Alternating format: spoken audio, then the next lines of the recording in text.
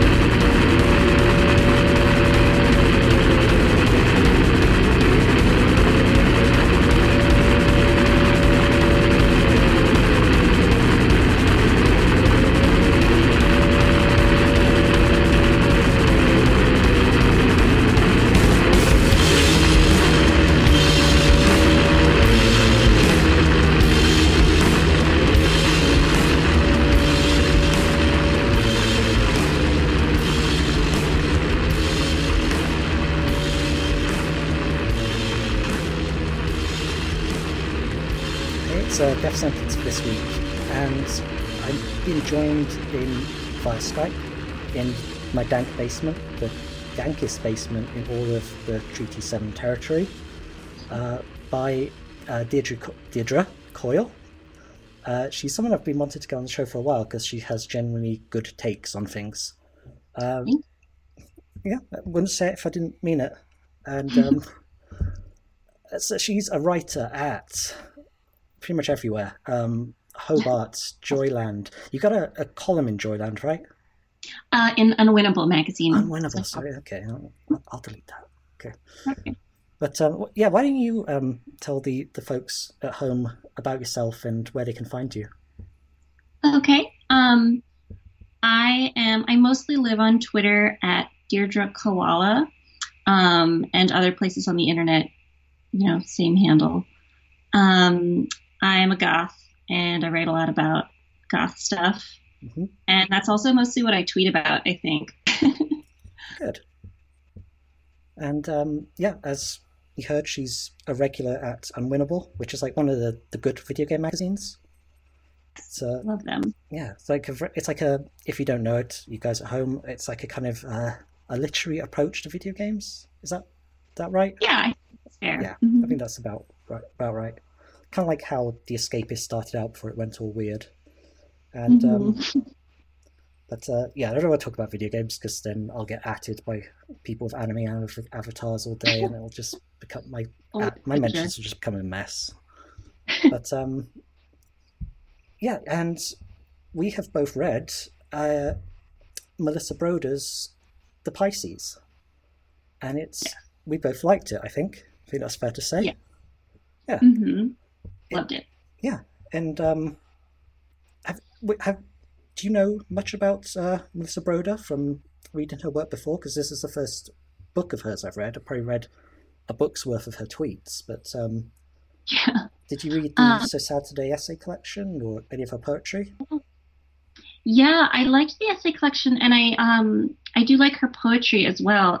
Her collection Scarecrow is one of my favorites. It's really great. Yeah, I think I learned about her work from the writer Chelsea Hodson Oh yeah, some years ago. she's got a Chelsea Hodgson has a new one out. I can't remember the name, but I remember the name being a really clever name.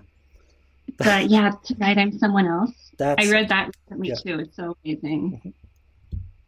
But yeah, she introduced me to Melissa Broder's poetry uh, some years ago, and I like it a lot. So when Melissa Broder started writing prose, I was really excited about it. I'm always amazed by people who can write in multiple forms because I can't. I can write. I mean, I guess I do fiction and nonfiction, but I could never write poetry. I think that's so interesting. Same, yeah. Poets are just this whole other species, and it's like Yeah. beef and two species at once, like a I know. merman, is kind of a rare and cool thing. Yeah, And seems a little unfair. I How know, dare anyone be able to do more than one thing? and even worse, the ones who are also great musicians. Like, Oh yeah, or visual artists. yeah, What's that about? I know, like John Darnell, he can just do all Mhm. things, and he's amazing at all of them. So he's Yeah, very angry at him. Uh, same. but yeah, so apart from being a great poet and writer, she's also good at posting. She's got three things Yeah, going for her. She posts on at So Sad Today and at Melissa Broder, and they're both really good. yeah. She's she's kind of inspired like a genre of posting. Uh, I think Who so. else? Who else could say that about stuff except like maybe drill? Right. But Yeah, the So Sad Today brand of kind of posts about anxiety and depression and loneliness. yeah, It's so wonderful. And you do see other people kind of taking on that, that tweeting style, yeah, I'm but she's sure I've the done it at best. some points.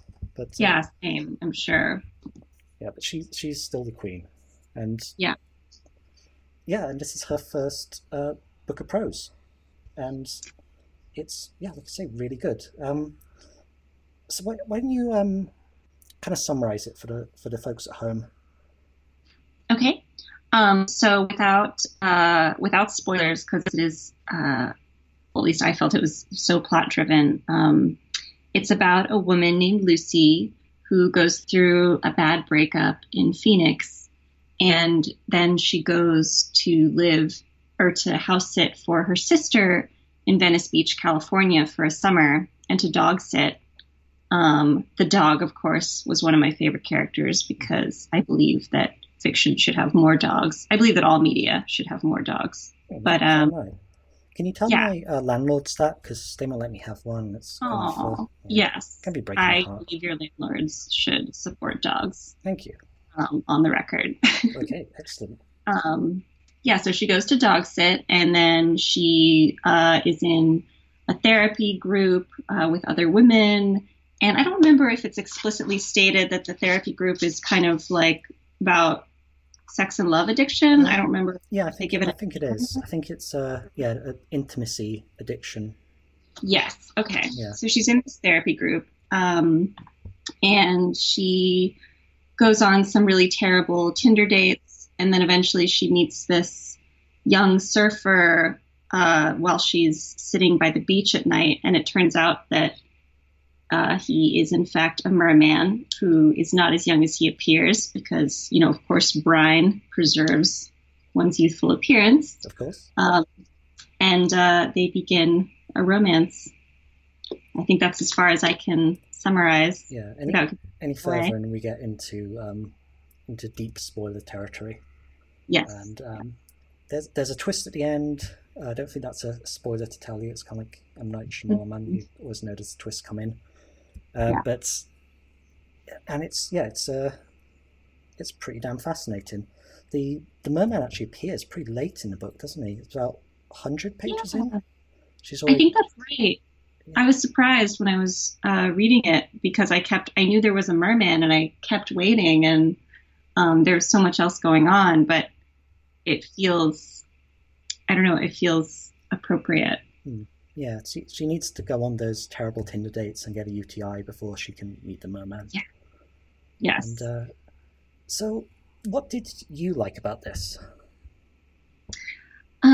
One thing, I think she's so funny, and I think that, I mean, that's true in her, you know, internet presence and in her essay collection as well. But I think I think funny writers don't get enough credit because I think that's so hard to do well. Mm. And of course, there's so much else going on in the book, and it's, you know, the story is so emotional, but like I laughed out loud so many times, and that's not really normal for me when I'm reading Me fiction. neither. I Yeah. used to like. I remember being a kid and reading. I don't know if you know Terry Pratchett. He's pretty very. Oh yeah. You do? Yeah. Okay, great. But I remember reading his stuff when I was a little kid and crying from laughter. And Yeah. I don't think I've LOL'd at a book for years, and I did at Yeah. this. And I Yeah. caught myself laughing when the bit quite early on where she's arrested and she asks if her ex-boyfriend's girlfriend is better looking than she is, and That was perfect. yeah, I could like, I was very there and I could see it, and it was a really funny Yeah. moment. And Yeah. there's a lot of funny moments in this, and there's a lot of tragic moments, and there's stuff you know isn't, you're not supposed to be laughing at, but it's still funny. And, yeah, Yeah. there's definitely walks the line of comedy and tragedy pretty well. And It does. yeah, Like, I think the group therapy scenes were also some of the ones that had me laughing out loud, like her descriptions of, the other women in her therapy group and of the doctor. And there's this like passage where she's like, is she even a real doctor? And the way it's done is so funny, but it also didn't feel like lacking in compassion, because like the character is still kind of self-aware that she knows she's like these women, even as she's making fun of them in her head. So I feel like it kind of treads that line really well. yeah, and she's there was a bit in the therapist scenes where she kind of I think very early on where she kind of makes fun of a character using the word triggered too much, and Right. I thought that was a bit reminding me of Ricky Gervais's current output. You know, it wasn't Oh yeah. like the current let's make fun of trigger warnings kind of deal. Right. But, Right. yeah, Yeah. that's Kind of pretty the a only tricky thing. yeah, that was the real criticism I had of that bit. But it only occurs once throughout Yeah. that page. Yeah. And I had forgotten that part. yeah, well, at least she doesn't say call her an SJW snowflake or something Oh, terrible. I don't no. think Melissa Broder's got to that point yet where she's Mhm. crossed the line. Right. But, Yeah. let's talk about Lucy as a character, because Mhm. she's hella interesting. She's Yeah. and I'm kind of she kind of occupies that space of a. Do you ever see the show Crazy Ex-Girlfriend? It's on like No, CW. I've been told it's really funny. It I is, haven't watched actually. it yet though. Yeah, it's quite like this. A woman Uh-huh. has a bad breakup. She goes to a seaside town, well, Californian town. It's a bit inland, and she kind of goes through the same stuff. There's therapy, there's pills. At one point, there's a suicide attempt, which is done really well in a scripted situation comedy on the CW network. Like the suicide That's attempt is, exciting. yeah, it's she has that a pretty similar Lucy we're talking about here. Sorry, a pretty similar thing to the semi character that Melissa Broder plays in the So Sad Today tweets. Yeah. It's someone who has a number of mental illnesses, is not great with the world, uses sex to fill what Melissa Broder calls an existential hole. I think she uses the term in this book a few times. Yeah. And Yeah.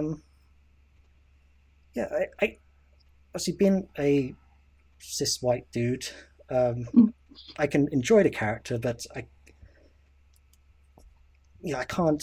I can sympathize but not empathize, or is it empathize but not sympathize? You know, I can. Right. I know what you mean. Yeah. Mhm. And as a lady, is Lucy a character that you can see in yourself, or can you see like is she a good character from a woman's perspective? Do you reckon? Yeah, I think she's great, and I think so much of her I found really relatable. Even I think maybe the first passage that really made me laugh is very early in the book. About kind of gender and age, and I think I have it in my underlines. She's talking about the man she's breaking up with in Phoenix, and she says, here it is. She says, "I felt irate. How dare he not give a fuck? What a luxury. The luxury of a man. The luxury of someone who looked at the ravages of time and went, eh." And I just thought that was so great. Like, because it would never have occurred to me to, to phrase it like that, that being able to kind of not care or to be nonchalant about his appearance, which is what she's talking about, is like this gendered luxury. And I just thought, and the way she does it is so funny that I just thought it was really, really wonderful. Yeah, like a guy gets mature and he's George Clooney. Right. Woman grows up and she's not. But, yeah, and a lot of the, kind of appearance stuff that she talks about in the novel felt like she's kind of, like there's a section where she, decides to kind of get her hair dyed and like she like gets a bikini wax and gives up halfway through because it hurts too much. That's so funny. Yeah, that was funny. That's slapstick funny. That was like the same thing in the same kind of scene in 40-Year-Old Virgin, kind of funny. Oh but I remember that. Yeah, but it still worked though. Yeah, it still worked. But yeah, the character is kind of like she's not really sure if she cares about this stuff, but then she does, and then she's like mad that she has to care about it or that she does care about it. And I found that all like really relatable. Yeah. Theo, as a mer person, he has a lot less lines, but without giving away too much about the guy, how did he come across to you? Like, have you met Theos? Is he a type? I feel like he is a type. I think he's kind of, I feel like maybe not my type, but I think I've definitely known Theos. I think he's like, what on Twitter we would refer to as a soft boy, but like, but also, has like the handsome surfer vibe. So, we can kind of see the appeal when she talks about him just like being in the water all the time, and he kind of finds her and pursues her and is always there when she just needs someone to talk to when she first meets him. So I thought that was really interesting. How did he come across to you? Did you recognize him? Not in the mirror, because he's like... but I recognize a bit, yeah. He kind of starts off as just kind of, cover of a romance novel dreamboat hug kind of guy. Sure, yeah. But as we go on, we get more of this... I don't want to say emo, but there's this... That is kind of how I imagined him, though, like an early 2000s emo haircut. Exactly, that's what yeah. It's kind of like Conor Oberst looking, super good looking, but also kind of a little grunge. Probably wear a bit of flannel. He's the kind of guy who would bring out a guitar and play Wonderwall at a party. Definitely. Or probably a Bright Eyes song, actually. He's probably a bit too sad for Wonderwall. Yeah, maybe. Yeah, he's a guitar at a party guy, and for sure, he talks a lot about how he's been hurt before. I've been hurt, and been abandoned before. Yeah, he's like an emosogynist. Is kind of he uses that. Wait, I've never heard that word before. Is that? Good. I just made it up just then. Oh my god, that's really I know. It's a portmanteau of emo and misogynist. And he's a guy who uses the kind of soft boy, frail emo vibe in order to lower women's guards and get in their pants. Yeah. And I think we've all known that guy. And he's he's a lot of guys at their worst. Yeah, he's but for a lot of it, it seems like he's helping Lucy, or at least he's at a stage she needs to get through, like a rebound guy until she gets better. He's and this is like kind of odd thing that Melissa Broder does, where she often talks about Theo in these very feminine terms. Yes. which she doesn't use for the other guys, like the bad Right. Tinder dates and the ex and everyone. She talks about him like his smell being like a vagina, and Yeah. his yeah, very like soft and feminine. And uh, I think in a later sex scene, she talks about how she feels like she's penetrating him and not vice versa. Um, Right. he for the folks at home, he has a Johnson, he has a fish Hmm. dick. Right. Um, he like starts being merman at like a lower point down his like mid thighs, I guess. But Right. yeah, he's often given this like feminine coding. Hmm. I, I was kind of Yeah. I was kind of thrown by that. Did you have I, like any ideas what that could be? yeah. I thought that was interesting. Also, like I think that Lucy finds him relatable in that he seems to have similar romantic anxieties when they first start talking about, past relationships. And that's the same back to, the I've been hurt before Hmm. thing, right? And and I think that's why we talked already about how like she goes on these really terrible Tinder dates before she meets Theo in the book. And I think that's like such an important foil in this story. Um, because, it makes Theo's appeal so much more immediately apparent, Hmm. because he is kind of more like her in that he's very anxious that she likes him and wants to be around him. Um, and then later, when we get to the physical stuff, and she is more explicit about that, yeah, she describes his tail as being, I think, like a pussy, like in that exact phrasing thing. Um, and yeah, I thought that was really interesting too. Like, I guess it's part of the soft boy thing, Hmm. Yeah.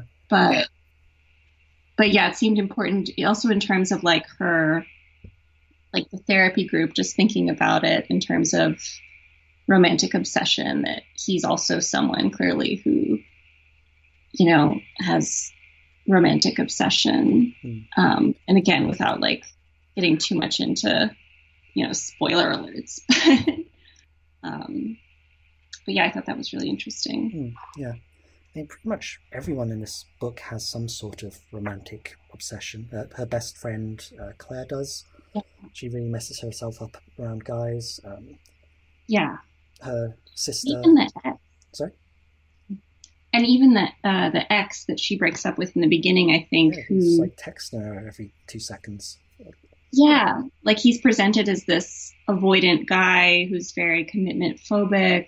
But then, of course, when she's no longer available to him, he's like this very obsessive texter. And I think we all know that type as well. Yeah, So it's I've like, been that type when I was younger. yeah, It's not cool. yeah, But we're coming about halfway, so I'm going to I'm going to play a song. great. Um, so this band, full disclosure, I know the singer Sarah personally. She used to be my editor back when I wrote for a music magazine here in Calgary. She knows more about heavy music than I will ever know or could possibly hope to know. Um, and she's finally gotten herself into a band. They're called Smolder. They're from Toronto, where she's moved after leaving Calgary. And so their style is kind of power metal, epic doom. It's kind of classic Candlemass, kind of old school doom, like after Black Sabbath, but before like I don't know Electric Wizard or someone like big and heavy that came out. But and it's about fantasy Robert E. Howard kind of stuff, and it's really good. And you can find it on Bandcamp. I'm going to put a link in the show notes. And this is the first song of the kind of self-titled EP. It's called The Sword Woman, and it's good. Listen to it.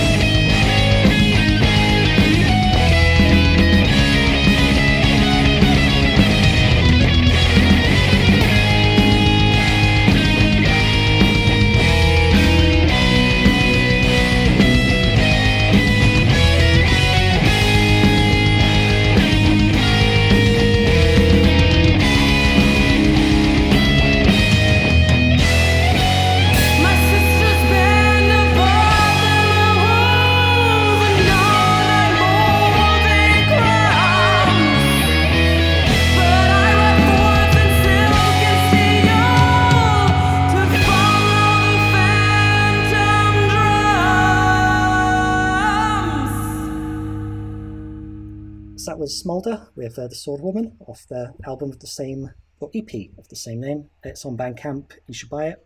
It got to like number 5 in like Bandcamp's charts when it was released. And I should have played it back then. I'm sorry, Sarah, but you know how I am. You've been my editor. You know how how seriously I take deadlines. But yeah, we're still here with Deirdre Coyle, and we're still talking about the Pisces. And so one of the threads in Pisces is that Lucy is an academic who's been working on a dissertation on Sappho, a Greek poet. She gets associated with lesbianism, but there's a lot of debate about that. It's a whole thing. And she's been working on that for like 9 years, and she's not very good at being an academic, but it seems like she wouldn't be much good at much else. And so what did you make of that whole thing? Because it seems pretty significant. Yeah, I really liked that she was an academic. And well, I liked that she was kind of a struggling academic, like that her thesis kind of wasn't going well.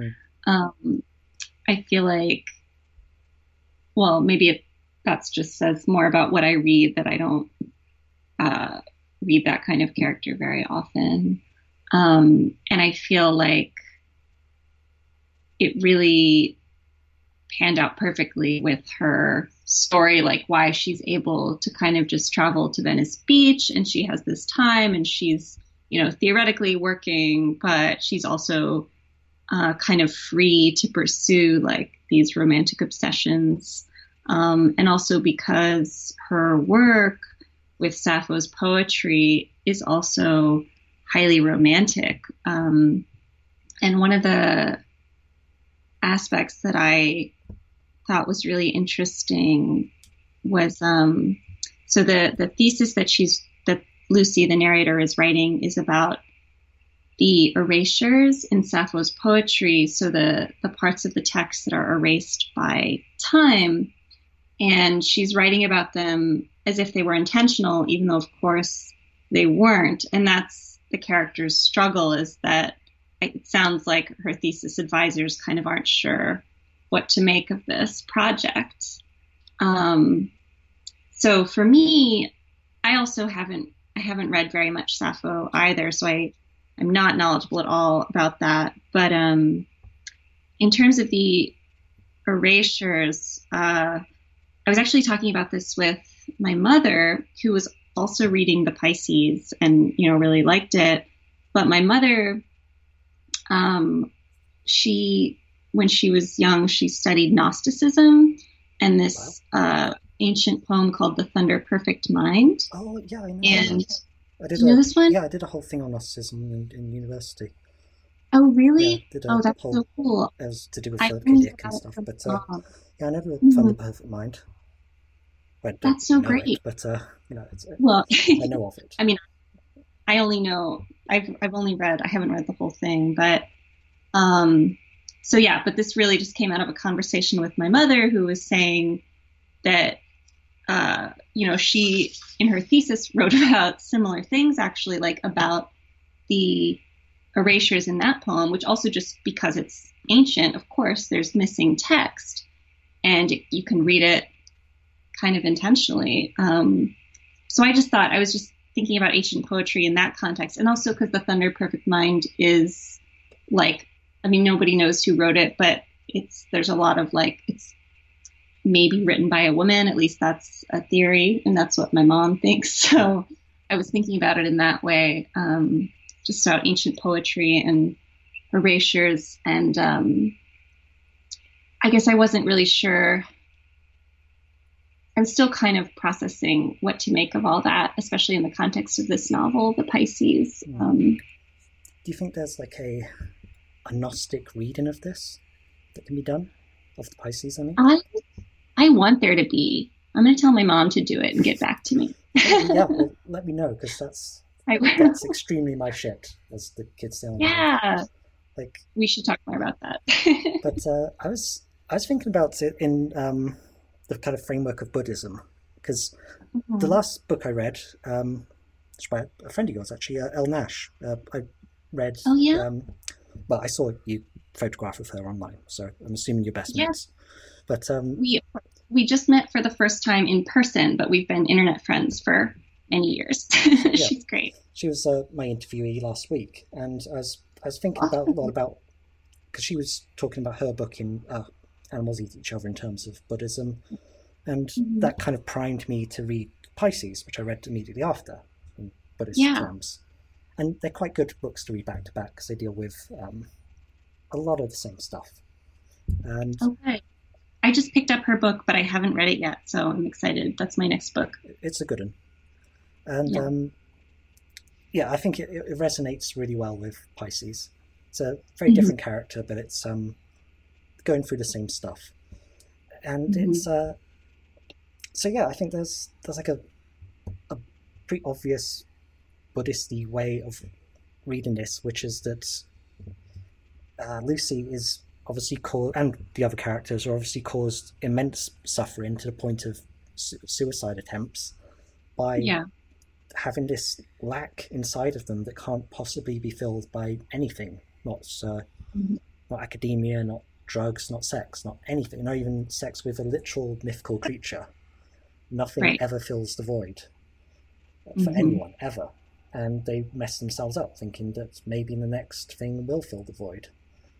Yeah. And I don't know how much this is going to be spoilery, but there's a lot of what Lucy talks about is this desire for this like um, what Freud called the Nirvana impulse. It's kind of related to the death drive, but not exactly the death drive. And there's a lot Uh-huh. of back and forth in Freudian stuff about what exactly it is, because it's not entirely clear in Freud's writing how it's different. But this desire for to finally be rid of all desires and just be rid of everything and just be done with all the nonsense. Um, Yeah. it's so like it's something like I think pretty much everyone can relate to. Like Yeah. I just lost my job a couple of days ago.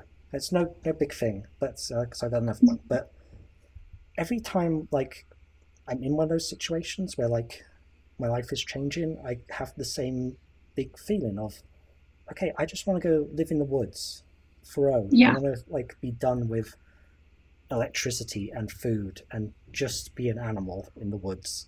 Yeah. Yeah.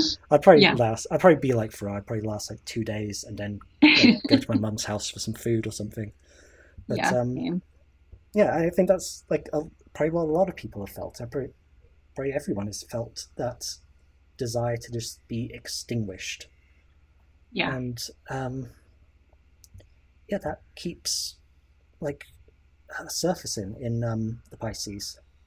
It keeps coming up again and again in various different ways in relation to all these different things, and it's it's a weirdly thing where it's like it's a really fundamental idea, but it doesn't come up that often, especially in fiction, Yeah. Hmm. where stuff has got to be resolved. You've got to have the protagonist needs to want something, they need to get it, and Yeah. to say that it's never going to be resolved is it's pretty interesting. And so I don't know if you kind of read some similar things into the book from around those kind of ideas. Yeah. Yeah. I agree that it's, yeah, I think it's very relatable, just to kind of have this void and, you know, try to deal with it. And, certainly to want to live in the woods or under the sea or, um, away from society, even if realistically, as you said, you would, probably just go to your mom's house after 2 days, which is also what I would do. Mm. Well, your mum sounds a bit But more interesting than mine. Mine hasn't studied Gnosticism. She studied daytime TV and romance novels. well, seems good. um, yeah, but I thought, and I think that's something Melissa Broder does really well. Also, like in her, her So Sad Today account and in the essays So Sad Today, they talk about that as well. But I do think what's unique about it in fictional terms is that I do think it's not as present in contemporary fiction, like to talk about this void and how it's kind of not resolvable, as you said. There was a couple years ago, I went to hear a talk by the author Stacey D'Erasmo. Have you read any of her stuff? No, I don't think so. She wrote this novel I really like called Wonderland, which is about a woman who's in a band, kind of like a Patti Smith type, and how the character is like, she's kind of entering middle age and is still on tour, and the band is like kind of successful, but not like sustainably successful, and is trying to figure out whether or not to keep going. But anyway, so in this talk she gave, this was a couple years ago, she said something that really stuck with me about how people ask or want to know if, and of course I'm paraphrasing, so it won't be as eloquent, but it was something about how she wants to know if psychically she will be on the road forever. And she said the answer, of course, is yes, that that's just the life of a creative person, that you're kind of always on the road. You're kind of always looking for more. And I think there's something heartbreaking about that, but also really beautiful, I guess. I mean, depending on the context, maybe. Yeah. Yeah, it's something that you've got to kind of deal with for yourself and realize, and not to go into like a whole self-help thing here, but it's, you kind of got to realize that it's impossible to do the whole Nirvana drive thing. You really can't go live in the woods. That's just a whole bunch of other shit you'd be worried about. Yeah. Like, gathering nuts and avoiding Sasquatches and so forth. Plumbing. Like, wiping your butt would be like this whole other thing. It'd be worse than having a job. And, that would send me to my mom's house for sure. Yeah, like, there's no real nirvana in life. Maybe there is in Buddhism, but you've got to be like sitting down for a very long time. Yeah. And I don't have a great attention span, so yeah, I can't do mindfulness meditation. Everyone keeps telling me to, but it's just not going to happen for me. Same. My mother is always trying to get me to do meditation with her, and I will try. I try, but it's so hard. I'm not very disciplined, I guess. Yeah, I'd be a terrible Buddhist monk. But, I look great in saffron though, so maybe one day. Great. But yeah, so that whole side is not possible. But neither is like always striving, reaching your goals, probably drinking a lot of Monster Energy drink, and just being this like always on kind of Tim Ferriss kind of guy. That's not possible, sustainable either. And somewhere you've got to find a balance, and maybe you can't, because God knows I haven't. And maybe it's totally impossible. But that's kind of as good as it gets for negotiating the whole desire extinction dichotomy. You're probably not going to get that far in this lifetime anyway. Yeah. And, I do think it is all about balance, but I also am still kind of trying to find that. We'll see. Yeah, and I guess Broda uses like the sea as this symbol of extinction and nirvana and just being gone. And Sappho, the poet, killed herself allegedly by jumping in the ocean because she fell in love with a ferryman or something. Right. Yeah, I don't remember, but that came out of my Wikipedia browse. There's a ferryman, which to be fair, he's got his own boat. That's kind of like having your own car, but in that's modern pretty times. cool. So I think we could all do with a ferryman. But and in Pisces, she goes down to the water, and it's kind of implied that she's going to kill herself quite a bit. And yeah, the water is just this other place. It's kind of like in like Celtic mythology, where water and swamps and rivers are the realm of the gods, and if you drown someone, then they go to live with the gods, and so on. And Yeah.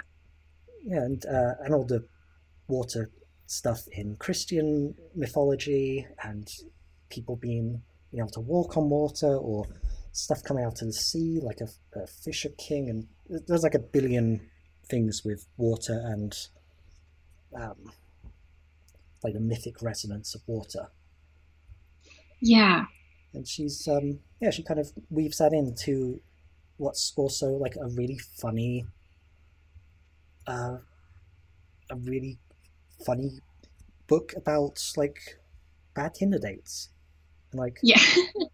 hooking up in a hotel Yeah. bathroom, and which is which is quite a thing because there are probably plenty of books about bad Tinder dates, but there's not that many about that have like that can connect a bad Tinder date to mythology and to Yeah. man's desire to extinguish himself or herself in this case. Mm-hmm. She's gender neutral pronouns. I mean, Canada now.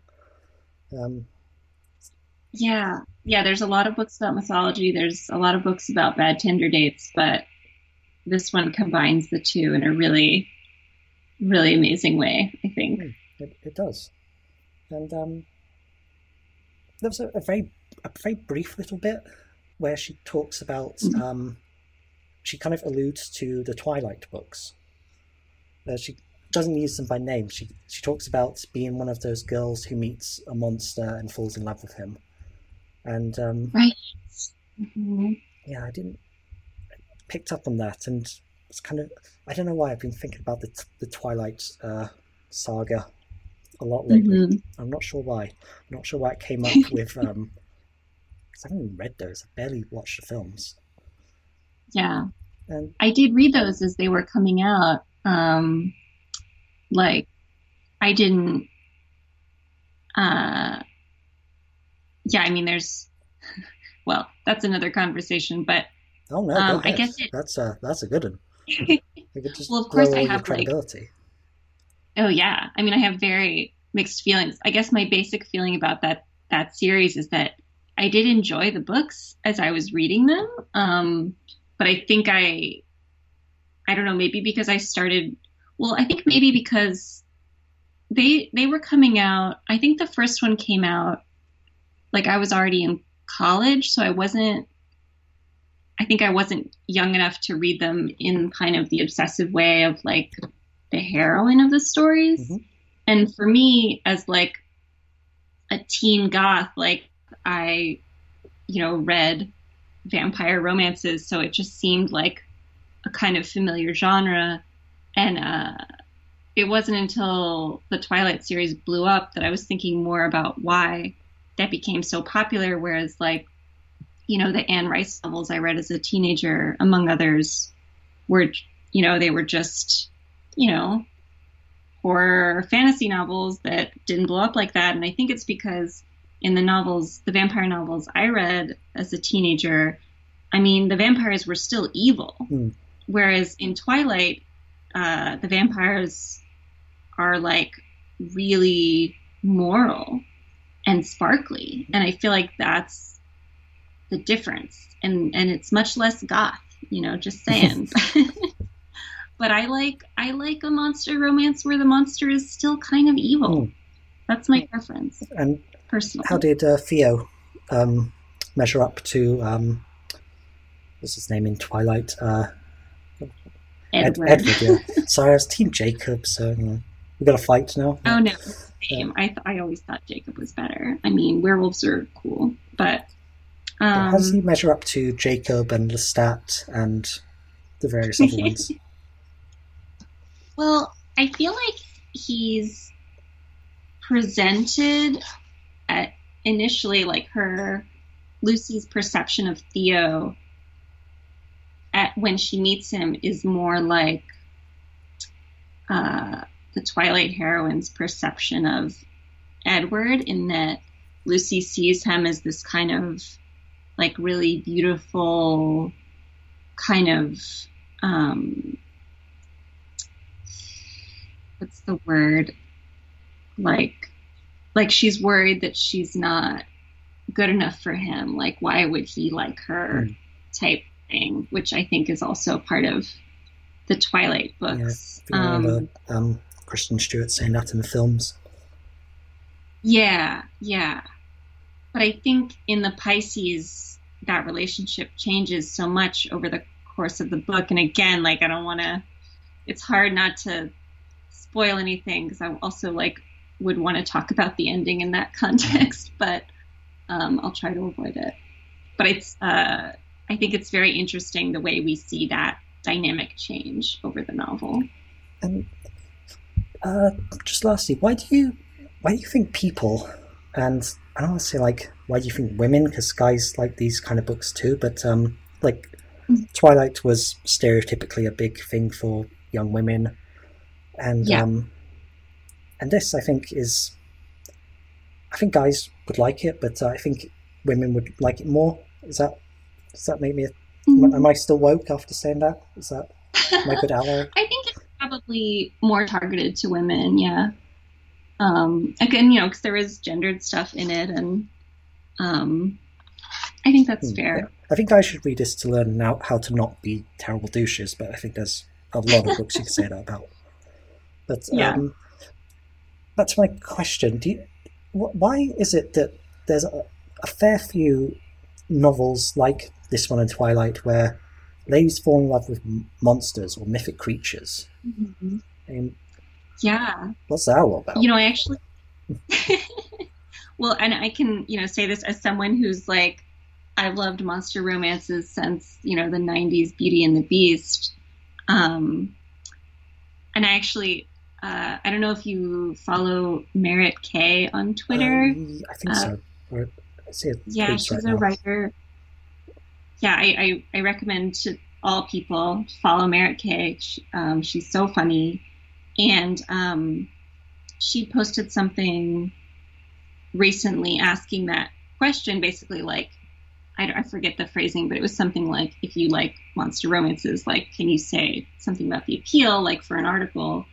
And I responded just something like, when I was a kid, I imprinted on the Disney Beauty and the Beast because I like men who have awesome libraries and get owned by witches. And I think I still feel that way. I don't know. I mean, thinking about it now, I'm like, is that really the root of like why I enjoy monster romances? And I mean, maybe, when I was a kid, I never liked it when the Beast turns into a prince in that movie. I always thought that was like really lame. He's much better as a monster. But I think there's also something to be said about just the kind of disconnect that's there in those stories. Like in any romance that's straight realism, no matter how quote unquote satisfying the romance, I think it can be more disappointing as a reader because you're like, well, that's not my experience of reality. So I think with any kind of mythological figure, it's already disconnected from your experience of reality. So you don't have to have that kind of, I want to say like that kind of punishing impulse in your mind to say like, well, why isn't my life like that? It's like, well, maybe you just haven't met a vampire or a mer person yet, Yeah. Okay. Yeah. I can see it. I mean, guys have these ones too. We've got Chuck Tingle, so we've got his books for guys. Yeah. And, plenty of mermaid romances. Oh, yeah. I don't think I've ever seen one, but maybe it's not my thing. There was one I liked as a kid. It was a black and white movie about a man who has a midlife crisis and falls in love with a mermaid. I mean, he's like married to a human woman and he has like an affair with a mermaid. I'm trying to remember the name. I remember I think Splash, it was but it wasn't black and white. Splash Classic. That's being remade with like the genders reversed, Is right? it? I Oh, heard that. I know that Pisces is being made into a film, and Yeah, I saw that. That's so exciting. I'm so interested in like who will be cast there. I had some ideas, Um, but because I obsessively cast books that I read, sometimes to the point of actually yeah. writing the cast in the flap. So Oh, I have some awesome. ideas. I should remake Casting Age. I'd be brilliant at it. But who would you see for Lucy? Oh, that's hard. Um, what about like Kate Blanchett? Is she the right? Hmm. I mean, I have no idea. I never know like what ages actresses are, so I don't know what's correct in that way. I think Lucy's supposed to be 37, Yeah, 37, but 39, isn't it? But yeah, um, somewhere around yeah. there. But I just think of Kate Blanchett when she has red hair, and I feel like that could be Lucy appropriate. Okay, yeah, I can see that. Um, who else? Maybe. Oh, what about Natasha? Oh gosh, I don't even know how to pronounce her last name. Natasha McElhone Oh yeah, I know her. Yes, I Mhm. think. From she's in Truman Show, No, yeah, I and know her. I think she might be too old at the moment. oh, is she? I Maybe. have no Yeah. idea. I don't want to, like, go into thing. And also, I know. I'm just trying to think about like beachy hair and like I don't know. Maybe I'm thinking of her because she was in Californication, which took place on Venice Beach, so oh, that's already my association with okay. her. Also, have you ever noticed, as a woman writer, that when you Google the names of prominent women writers, the first result that comes up is always like Melissa Broder age. Yes, I have noticed Yeah, that. apparently thirsty guys have like ruined Twitter for Yeah, like, it's funny. yeah. I mean, I'm it's sure there's like very creepy, Virginia Woolf actually, age but on here somewhere, but just right. Yeah, Sappho that age. is very interesting. But yeah, so Yeah, and I think it's also it becomes a point really often of criticism, like when men are angry at women writers online, like whether she's too old or too young, that's like the criticism. And I've experienced that too. It's very mm, strange. yeah. Um, yeah, Well, men are trash, and women should date monsters. Um, right. uh, so So who would you cast as oh Lucy, yeah, though? forgot that. I'd say Kristen Wiig. Oh, she would be I know, great. right? Yeah, Yeah, that's good. I hadn't she's thought got of the right that. hair, right age. She can pull off this kind of character. Um, Yeah, totally. yeah, that was my casting. And I was gonna say Mhm. Chris Evans for Theo because I figure he needs to do something Oh, for like post Avengers. He's getting that's a good. yeah, he's pretty buff. He could grow his hair a little longer. Yeah, get that kind of Yeah, yeah, he's got dark hair. exactly. Yeah, I figure. So Hollywood, now that I've cast your film, you kind of owe me Done. some vigs. I need a Yep, percentage of this. I think so. It's time. But yeah, so I think we both enjoyed the Pisces and would recommend it to people or book clubs or anyone Definitely. else. It's Yeah. yeah. So people go out there and buy the Pisces by Melissa Broder. It's a good one. Yeah. And we did a great job of not revealing spoilers, but there are a lot of things that everyone listening should just has to read to know about. Exactly. Yeah, we kind of set up a nice tension where there's going to be something worth spoiling. You don't know what it is, Yes. and we Hmm. didn't mention that other film even once, or even come near Nope. to it. Um, No, we did not. and I didn't like that film as much as other people think that I should like it. So yeah, Yeah, I enjoyed it, but not nearly as much as I enjoyed this yeah, book. Not that they are they alike. are not. They're not. But let's play out with some music. So I was going to try and find something barely thematically appropriate, of which there's very little. And so I was going to try to find someone that combines like the sea but also horniness, and I couldn't. So I just picked up what's good, and it's Tomb Mold. They're from America. They're from, where are they from? Toronto. Oh, they're also from Toronto. Cool. And they're a death metal band. They're on 20 Bucks Spin, which is a damn good label. It also puts out Chemists and a bunch of really good bands. They've been around for a little while now, and their album Manner of Infinite Forms is going to be the next release. They've only got one song off this album online. It's called Abyss Walker, all one word. And it's really good death metal. It's nicely technical, but also like dirty and mean and nasty. And it's got a hell of a riff in here. So, and the front cover of Manner of Infinite Forms just looks like a beautiful mess of spiders and organs and ichor and this like slug thing, and it's like one of those classic death metal album covers like you'd see in like Autopsy or something from back in the day. So yeah, listen to Tomb Mold by Pisces. It's decent. Follow Deirdre on Twitter. She's at Deirdre Koala. Read her stuff because it's good. Men, read her essay on David Foster Wallace because it's it'll get your blood up and you'll be angry, and it's really good and could change your mind about DF Dubs. And if you're the kind of person who calls him DFW, then you really should be reading this, and you should probably nail a part of yourself to something. So yeah, follow her on Twitter, read this book, listen to Tomb Mold, come back next week, because probably even in a few days, because I'm going to be I've got a big weekend ahead of me. I've got to do, going to be talking to Elizabeth Sandifer, who wrote, I can't remember the fucking name now, I've got to delete this, Neo Reaction, a Basilisk. And we're probably going to be talking about Grimes and Elon Musk.